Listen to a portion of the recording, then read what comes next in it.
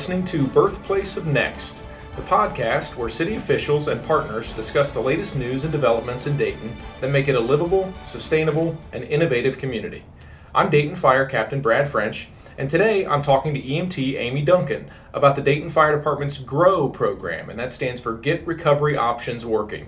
Amy, thanks for joining us today. Tell us a little bit about yourself and your current role in the Dayton Fire Department. Hello. Thanks for inviting me today. I've been on the Dayton Fire Department for 11 years, and I have been on the GROW team for 5 years in August.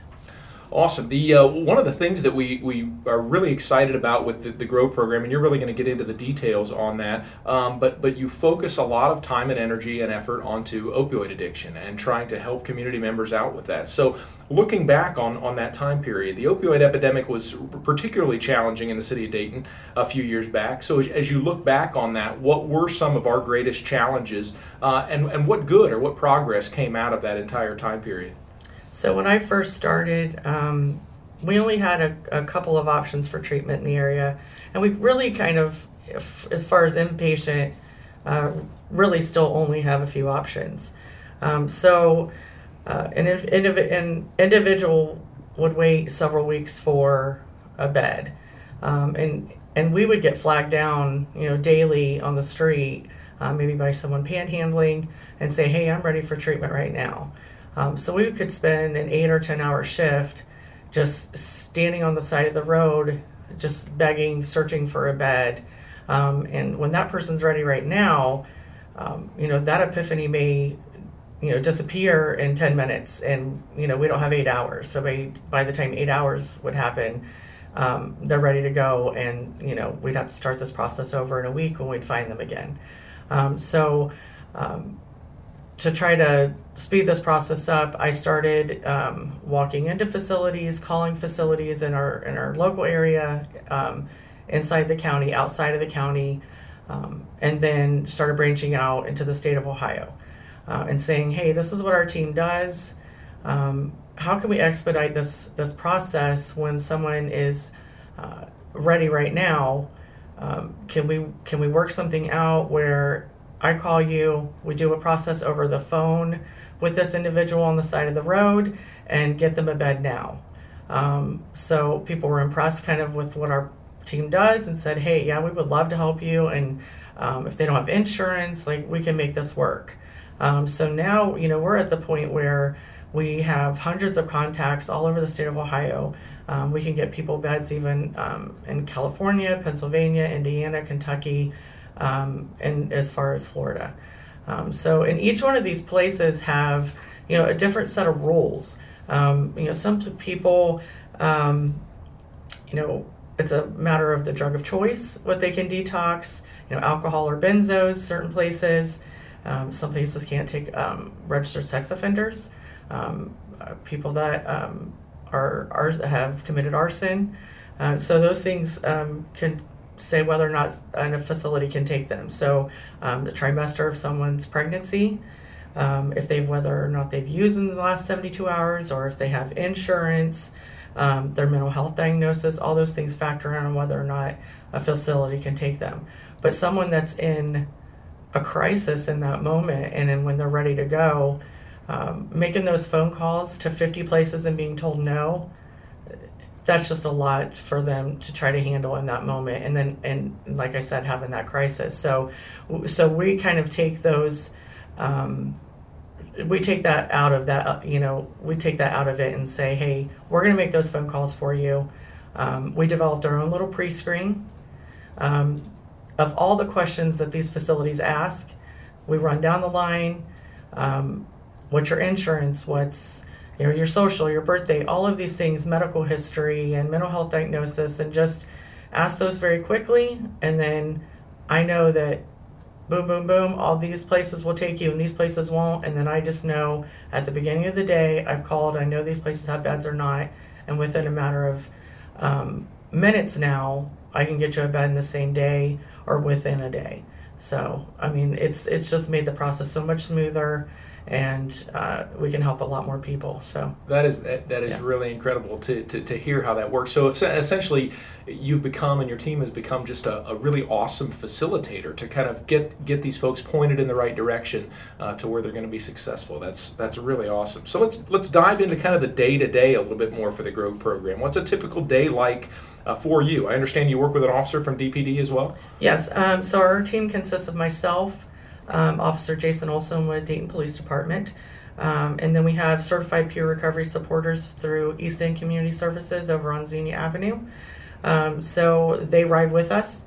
So a peer recovery supporter is someone who has a lived experience with addiction and or mental health. So they are in long-term recovery. So they come out with us and go on the overdoses, and they go on the follow-ups with us, and they're there to assist and try to lend more support and resources for the individual that may have just overdosed.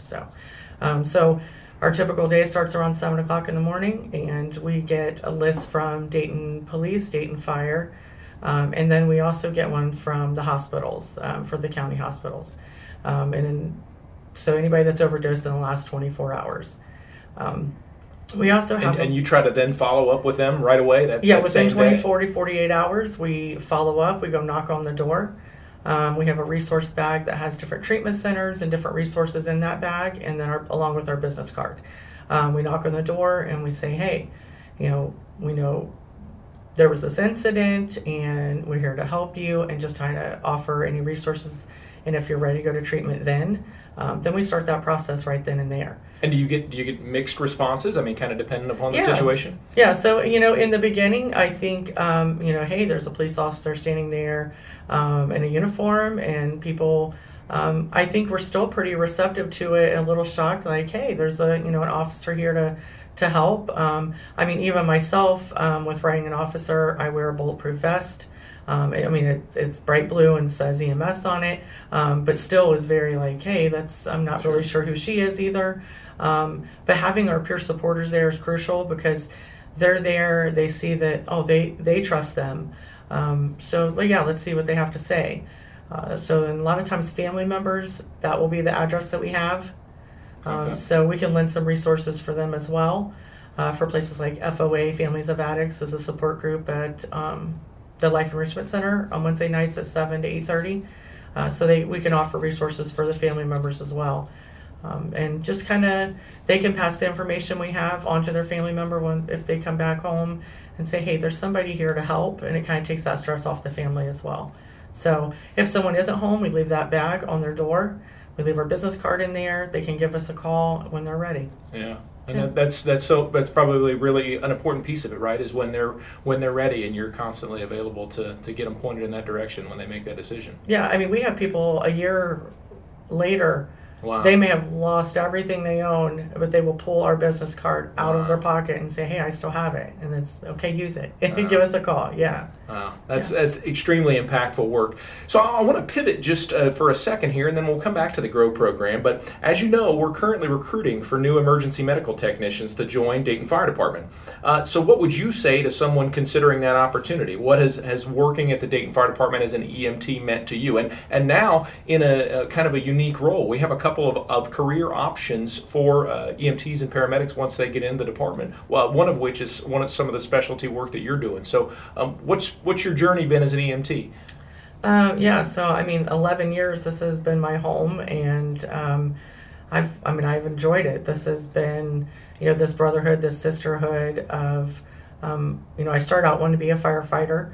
I started this a little late, and kind of missed that mark as far as age, but that hasn't pushed me out of being part of the family. This is still my family. I'm still one of everyone else, but this being able to have another option for me, being an EMT, being able to be on the GROW team or community paramedicine, there's still some options here. And if I want to be a paramedic, there's still some growth here that I can have. And if you're ready to do the work, because this isn't for everyone, there's long hours and there's lack of sleep and there's stress, and we see a lot.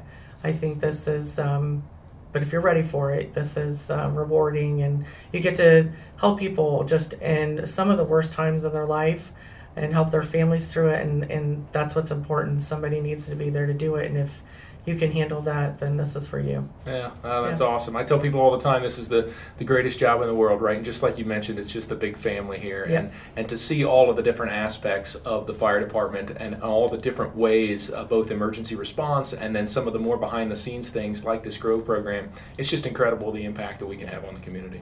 Yeah. Now, I did want to mention that I've seen even just because we spent so much time talking about mental health, and it's some of the things that I do on GROW, is the growth that we've had in our department focusing on our own mental health and our physical health here, is that we've grown so much in 11 years, just in the last few years, of taking care of our members. And a lot of departments may not have that, but we do focus on that, and I think that's another great thing about our department and why people would want to be here. Absolutely. I think the city and the fire command staff has really leaned in to the concept of mental and behavioral health, and so many programs in place for that. Like you said, we've got to take care of our own as well, right?